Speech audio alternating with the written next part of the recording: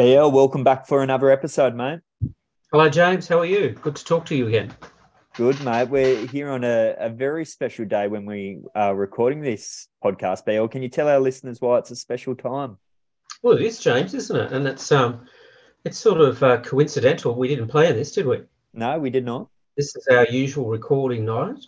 But the 27th of April holds a great deal of importance to me in terms of my career. So just briefly, on the 27th of April 1987, I started my first day of permanency at Miller Public School. Wow. And I purposely planned my separation day from the department to be the same day. So today being the 27th of April, it is my official last day of employment with the New South Wales Department of Education. And 36 years later, I'm done.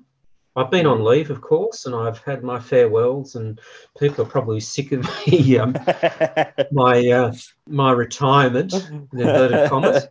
But people may be relieved to know that it finishes today. Well, mate, congratulations on I know I've shared on a number of different occasions, but congratulations again, mate, on your service. 36 Thanks, years, it's something to be proud of. And I know that I saw a picture just before of having a nice red to ease into the night. Look, I again planned to have that beautiful bottle of red, and I've still got a glass going here, James. So this episode could be interesting. You may have to edit a little bit more carefully than you normally do. Can I share with you, James, though, the weekend before the 27th Yes, of 1987? Please share. I thought the listeners might be interested in it. It's not all, noble and special and so forth. So the weekend prior to me starting at Miller Public School, one of my mates was getting married in Maitland. So my girlfriend there, my wife now, Lisa, we went up to Maitland. We stayed at a motel in readiness of the wedding. Had a great night, great wedding. Got very drunk, enjoyed ourselves. Left the wedding and discovered that my car, which back then, and you won't appreciate this, James, but I don't hold that against you, was a Torana hatchback with a 5-litre V8. Brad, that's just foreign language you just spoke. 1977 model, beautiful car. Anyway, it broke down on me. So we were so drunk, we didn't care. We left it. We parked it actually at a service station across the road from the motel. And I remember saying to the bloke in the service, I said, look, can you please keep an eye on this for us? It's broken down, but I don't want anyone to steal it. So the next day, this is prior to mobile phones, I phoned my brother and said, look, I've broken down. Is there any way you can help me? Yeah. He came up in his ZD Fairlane with a car trailer on the back. We pushed my Torana on the back of the car trailer and we drove that back to Gosford. So this was the Anzac Day long weekend. And I can't remember what day was not what, but I knew that on the 27th of April, I had to be at Miller, which was down at Liverpool. I had no car, James. So what'd you do? So we had to work out what the heck I was going to do. So again, my brother in his enduring kindness said, take my car, mate. So I drove from Gosford down through to Liverpool, out to southwestern Sydney, Miller, which was a suburb of Liverpool, in a 351 V8 ZD Fairlane, 71 model. And I remember driving into the car park at Miller, and everyone was sort of looking like, who is this hoon? Like, it had big extractors, big exhaust. It was a big thumping V8. And I drove into the car park in a big blue ZD Fairlane. And they were all looking at me like, who is this guy? What the heck is he doing in our car park? So that was my entrance to Miller Public School. And I remember walking into the principal at the time, John Cruikshank. Shout out to you, John. Shout out. Well, let's hope John's still around. But yes, let's hope. Let's hope he is. But and John made me feel very welcome, and I started that day on a Year 4 class, and there began my permanent career. Now, of course, I started teaching in 1985, but that was my my entree into Miller Public School. And I had to borrow, I think, a few cars. I think I drove my mum and dad's car a few times before I could get the Tirana fixed. Oh, shit. And this is in the days, James, you might Yeah. appreciate this, before motorways. So Motorways. you drove down through, Pennant Hills Road and through the Meccano set at Liverpool and through Cabramatta. It was a heck of a drive. Far out. Did they still have horse and carts at that time, mate? Or Oh, come on, James. That's unfair. well, Bill, did the staff members that you're working with, did I guess their first impressions change of you during that time there, mate? Well, I think they got used to me because I am a car buff / motorbike buff, and I changed many cars even over the 5 years that I was at Miller. So I think they got used to seeing very strange and alternate cars there. But yes, I think they realised I was a bit of a redhead. Well, Bill, thank you for sharing that story with us, mate. Before we go into what's hot, anything else that you've been up to, mate? No, mate, no. It's just been a nice time since my 60th birthday, and a lovely time with family. How was your holidays, James? Did you have a nice break? Yeah, good, mate. It was just filled with rest and relaxation. Besides going to Sydney for a night and day, it was more just relaxation, going for some walks, getting things done around the house. And myself and my partner are getting married at the moment, so a bit of wedding planning as well. BL. That sounds lovely, James. Yeah, That's really nice. It does, mate. But what's hot? What's caught your eye on the socials? Well, not as anything specific, but what I would like to make comment on is that some of our predictions from episode 6, Change in the Air, have come to fruition. Now, you might remember, James, we talked about the change in government and what we might predict to expect. And I said at the time, I predict that the first changes will be at the top, and the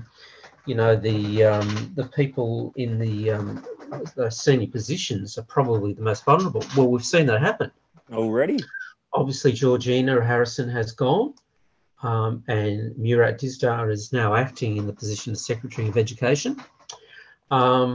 The other thing I would say, that if I was sitting in a senior and a not so senior position in educational services, I'd be a little nervous, because I think that's the next step. And I again alluded to that in episode 6, that generally when there's a change in government, the top positions are changed because they're usually political appointments, and then they move through educational services. And that's where you see changes in the organisational structure, and you see some changes in approach to educational delivery. Murat's already alerted the community to some of his thinking around that, with some of the conditions on positions in educational services being an interesting concept, James. So I'd be interested in your thoughts about spending a week in a school and having some, relevant experience. I don't know how that will look logistically. That's an interesting one. But again, if I was sitting in those positions, I'd be a little bit nervous, because I think that's the next wave of change to come. I will say this though, James. Yeah. I'm a little cynical. I read Murat's latest communication to staff, and he talked about the five priorities, and I'm just going to refer to those. Jim, if you read them to us. Teacher workload and reducing unnecessary workload, funding for public schools, temporary to permanent staff role conversion, paying conditions for teachers and school staff, and curriculum changes. Now, that's great. They're really important items to be addressed. But we've been talking about that for ages, James. We have, Bill. There's nothing new there, James.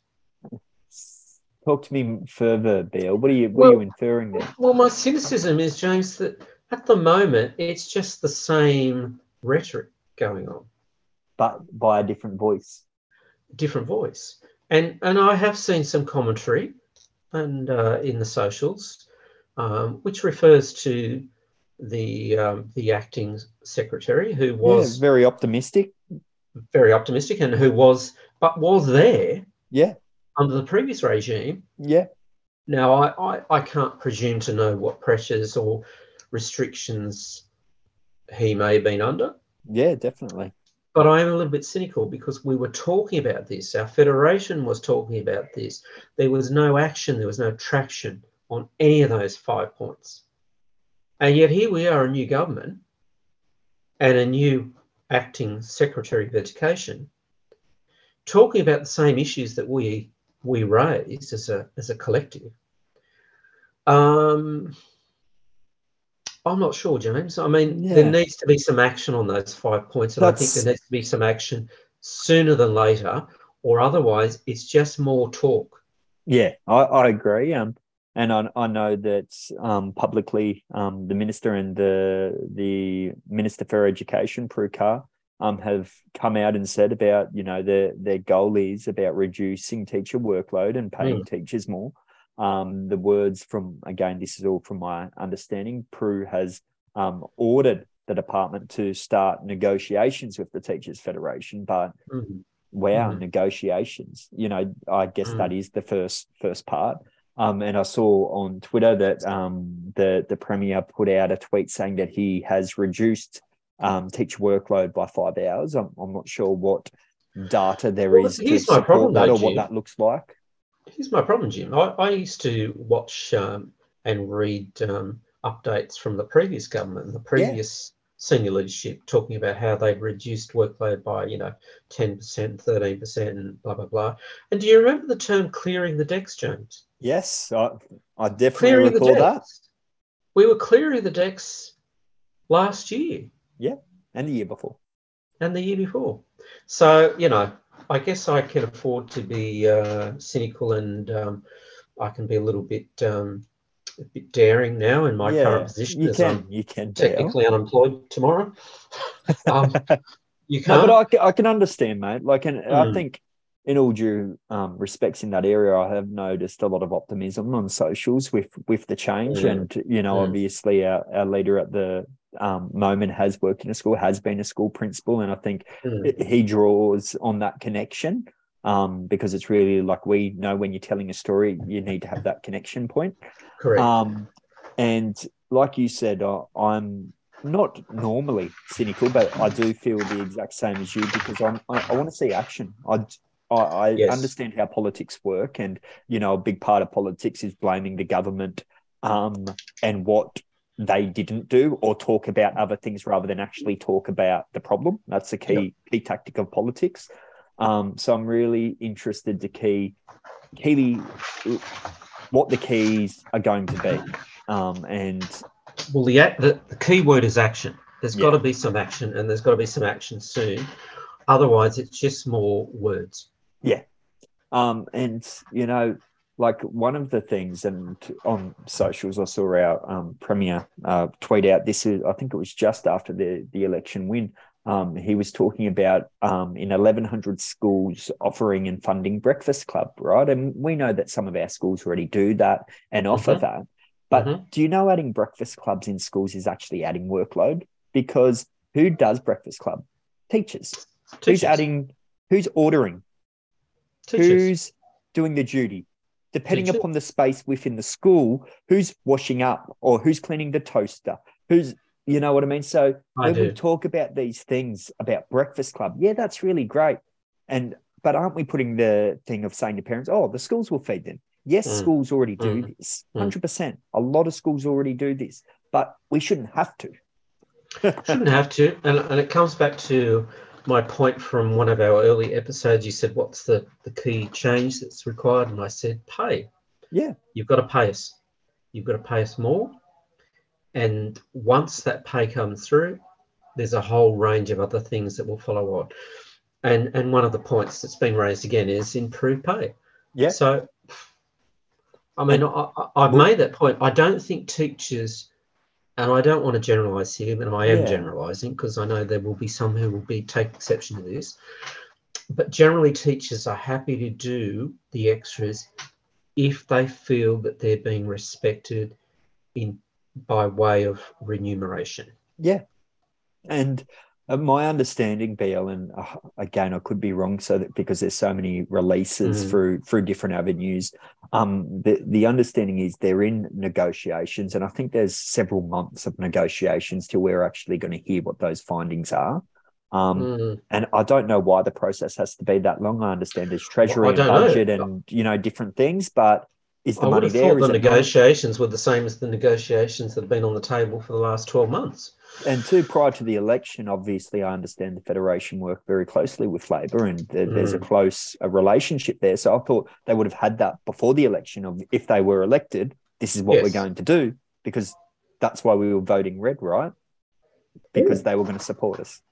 Absolutely. I mean, and I said that in the last episode, James, that they have been given a mandate to govern us based on a few strong promises. And there are a lot of teachers, I'm sure, would have voted in that way to get that level of respect. Now, look, I don't want to rain on the parade of optimism at the moment. Yeah, like you, I have sensed that there is a level of optimism within the workforce that I have not seen for some time. I agree. And that is fantastic. I agree.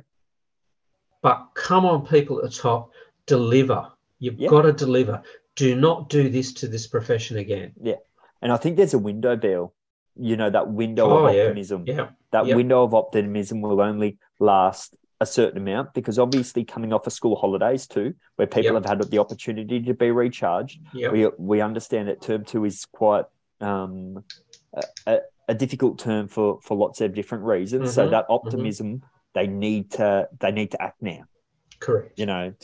Absolutely agree with Jim. But again, my opinions do not reflect the view of my employer, and they are my own opinions there, BL. Well, James, my opinions reflect just me, and I couldn't care less.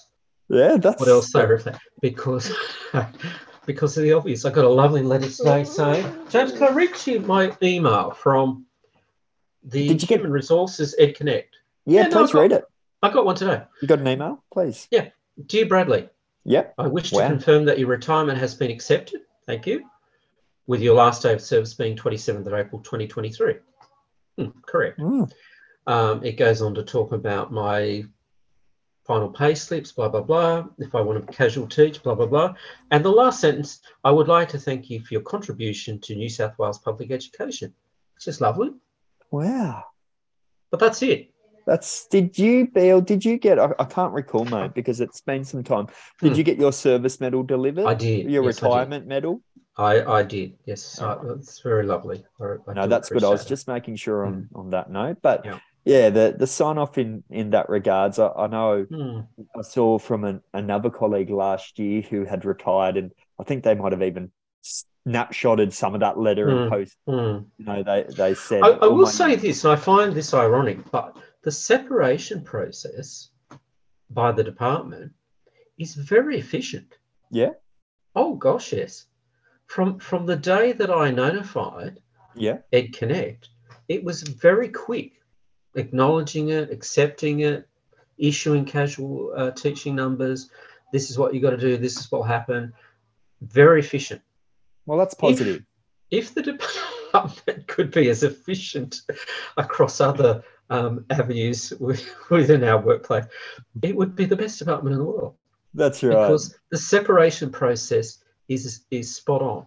Spot on. That's a system I'd be happy for them to fall down a little bit in, if they could. You'd like them to stuff it up a bit, wouldn't you? Yeah, that's right, mate. But what's our topic today, James? Our topic, BL, our listeners have shared and that they've enjoyed conversations that we've had around leadership. So I wanted to speak to you tonight, BL, in this episode about leadership qualities. What are leadership qualities and what do they mean to you?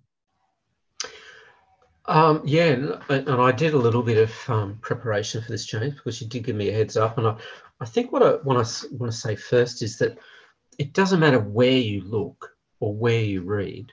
There are opinions, there are thoughts, there is research on what makes a quality leader.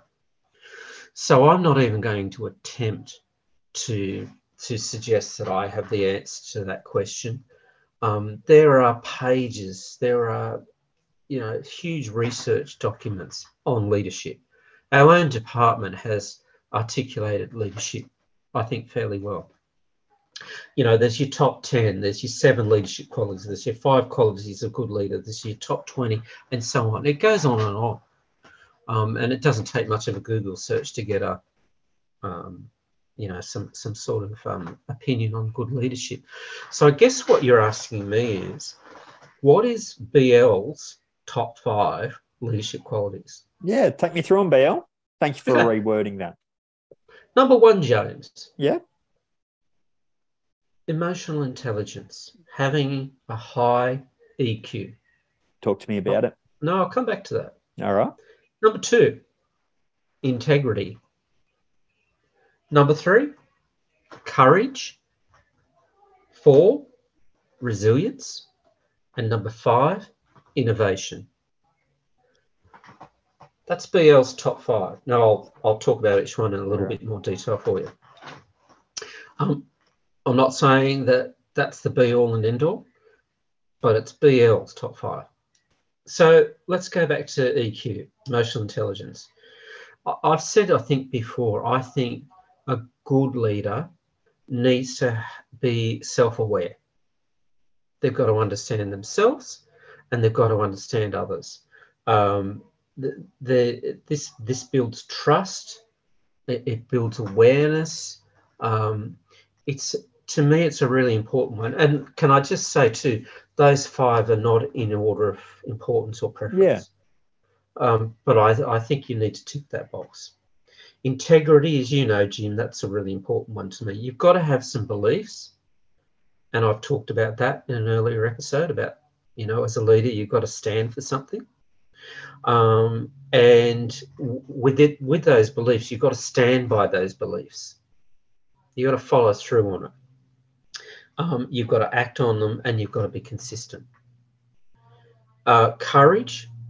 I think leadership is about being brave in a whole range of contexts. And I'm not just talking about, and I've had plenty of situations where I've literally had to have been brave because there's been an escalating situation or an emergency situation. I'm not necessarily talking about that, but that's part of it. But I'm talking about making those decisions that aren't popular, that aren't always liked. If they're the right decision, they're the right decision. And sometimes as a leader, you've got to be brave about making those right decisions. I think it was only the last episode we talked about resilience. It was, mate. We unpacked that. Yeah, and I'm going to come back to that because I still stand by that. And I think in that last episode, I spoke about that to be a resilient leader, you've got to understand yourself and you've got to understand how you are as a resilient person before you can be a resilient leader. And I still stand by that. You've got to understand yourself before you can take responsibility for others. And to guide an organisation through tough or bad times, you've got to be resilient. And that's what leadership's about. And the 5th one I put in there, innovation, because I think there's an expectation that as a leader that you bring something special to the table. And to me, innovation is special. Now, I'm not talking about being a particularly creative person, but you've got to bring some fresh ideas to the position of leadership, in my opinion. Because I think, you know, an innovative leader through their ideas is providing huge opportunities for other people. Now, you know, under my leadership, I was a bit of an ideas person. I didn't always know how to bring them to fruition. And in fact, you were one of the people who brought a lot of my ideas into real life practice. But without sounding grand, you needed me to come up with those ideas. And I think that's what a leader is. And there is a quote from, I've read somewhere, I think it was, who was the boss of Apple? Steve Jobs? Yeah, correct. Yeah. So he said, innovations differentiate a leader from a follower. And I think that's pretty spot on. So they're my top 5, mate. And within that, I said at the start, there's 1,000 lists of what makes a good leader. But I think, in my opinion, if you've got those top 5, Another thing I would add here: a good leader surrounds himself with people who cover the things that are missing in their leadership. So you don't. What I'm suggesting here is, as a good leader, you don't need to have all 20 or all 50, or you don't have to cover all those leadership qualities. You've got to have a core group, and they're my core group. But the other things that you're missing, you surround yourself with people who can bring those missing aspects to your leadership to the table. And I probably then you could say, well, a good leader recognises their strengths and can identify their weaknesses, and brings a group of people around who covers for those weaknesses. What's your thinking, mate, on leadership qualities? Well, I like the BL's top 5. We might get that on a t-shirt there, BL, or get it in a book, mate. Plenty of books out there, Jim. That's right. We need another book. That's what I was going to start with. Like you were talking about, BL, what you were prefacing before you went into your top 5. There's so much research. There's so many books. There's so many journal articles. There's so many motivational speakers, and everyone and every industry, every business has their idea of what makes a good leader. And I think it is so subjective, based upon sometimes in our workforce, we've seen someone who mightn't have been the best leader, and we realize there's traits we actually look for in our leaders. But there's also been times when we've had great leaders, when we've been in a workforce or different areas where we're like, wow, they're great traits, which I find help. So I think that even as an employee, we're all going to have different thoughts on what makes a good leader, because it makes up what our belief system is, and how we like things to operate is so different. So I think that's where we get the differing answers and research within that space. But like, I don't have anything fancy of my top 5. I'm just going to more talk to things that I guess come to mind. And I think, pardon me, the first thing that comes to mind for me is your communication skills. Because to be a great leader, you need to be able to communicate.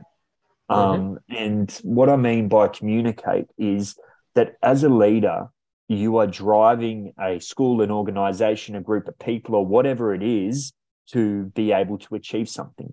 And if you can't communicate what it is that's needed to be done, how are you leading them to move forward? And that moves into, from our communication skills, we need to have our interpersonal skills as well. Because if I can't work with people and I can't model and be respectful, but also be non-judgmental and treat everybody fairly within my team, I'm going to come under scrutiny, because people are going to see through me that I have favorites or different things like that. So I think interpersonal skills, when we are working with people, we don't love every person that we work with, but my interpersonal skills is I treat everyone with respect, and that I have the ability, because everybody is so diverse and different, that I have my interpersonal skills to go in and out of, depending upon who I am speaking to, and that I'm able to draw that connection, because we know that connection is so important with when we're leading others. So I guess my first two are our communication, and then secondly, our interpersonal skills. One, you were talking about bravery, and the third one that I'm speaking about, it links very much, but you need to be courageous. We need to be courageous in our leadership, because at different times within our leadership, we need to speak up. You know, if there's things that we know that aren't going to work for our team, we need to be respectful, and we need to use our communication skills to be courageous to communicate that mightn't work. And we need to be courageous, linking to your one talking about innovation, like challenge the status quo. It's not like you're saying about being creative or in the way that it's just adding more on because we just want to keep innovating. It's in the way of challenging ideas, standing up, pushing the boundaries, and never just settling for status quo. And I guess it's important to, things are working. It's good about just maintaining them and keeping things going, but always be courageous to challenge the status quo and keep pushing forward. So my first three, BL, communication skills, interpersonal skills, and being a courageous leader.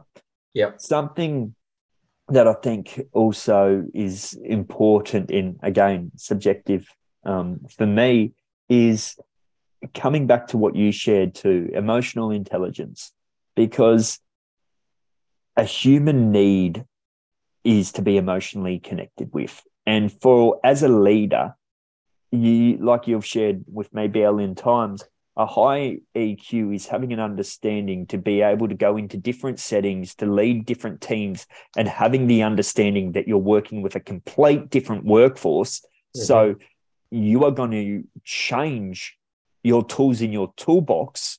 You're going to draw on your EQ skills to lead this team of people how they need to be led, because they are completely different and in a completely different context with completely different skills.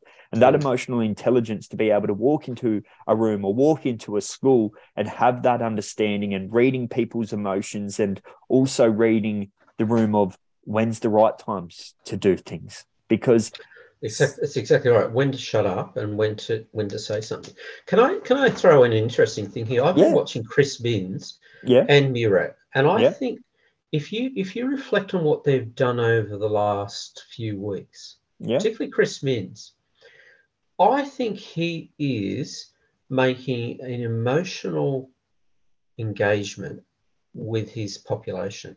He's doing some things, I think, and I could be wrong here, but I think he's being very strategic in how he's connecting with our community. Yes. And which is winning him over, and which will allow him to move our state forward. Like going to a hospital at midnight in an ED ward.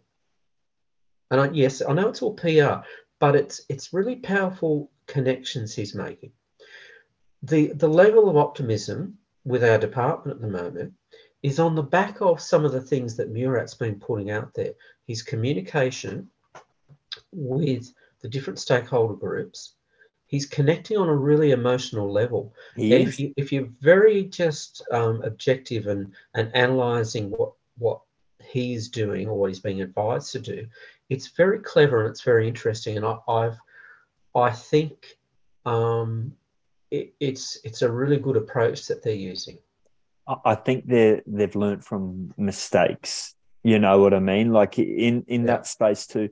Like even from Chris Minns on his socials, like posting photos out, like he's just an everyday person. Is the image very much that he's creating? Yeah, he's connecting in a very clever way, and I quite like that from the perspective of watching leadership in action.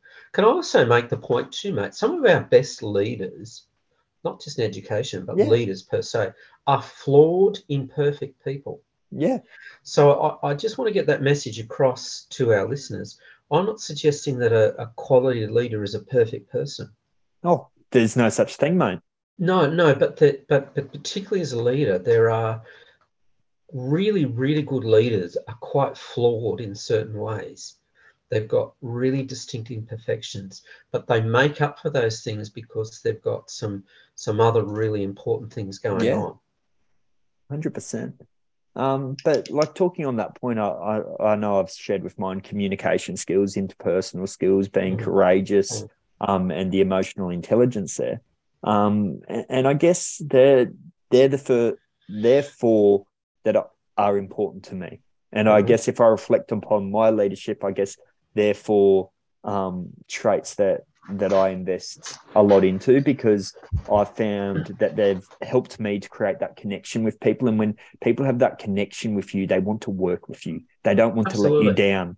And then when you've got a team of people who want to work with you, who do not want to let you down, and who believe in you, you can achieve so many great things. So absolutely, they're the four that stand out for me. So we've got BL's top 5 and JG's top 4. Yeah, that's right. Perfect. JJ's top 4 and BL's top 5, mate. Mm. So, but I like how you draw out. It's really interesting to sit back and to look at different leaders in different sectors, and Mm. like you were saying, from an objective lens, and really analyzing what it is and what they're doing, because Well, I can think I there's so share many with you lessons. something I overheard a Of leader course, say yeah. recently? And I think this is leadership error 101. Hmm.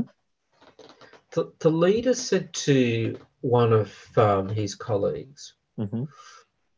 it was, I'm paraphrasing here, but it was Yeah, basically, yeah, I'm no different to you. So say I'm the boss and you're one of my teachers, and I'm saying to you, James, you and I are the same. yeah. We're on the same level, we're equals, blah, blah, blah. Now, face value, that I get that sentiment. Hmm. You're absolutely right. I'm probably no better than you as a human being. However, James, Yeah, I'm being paid $160,000 a year.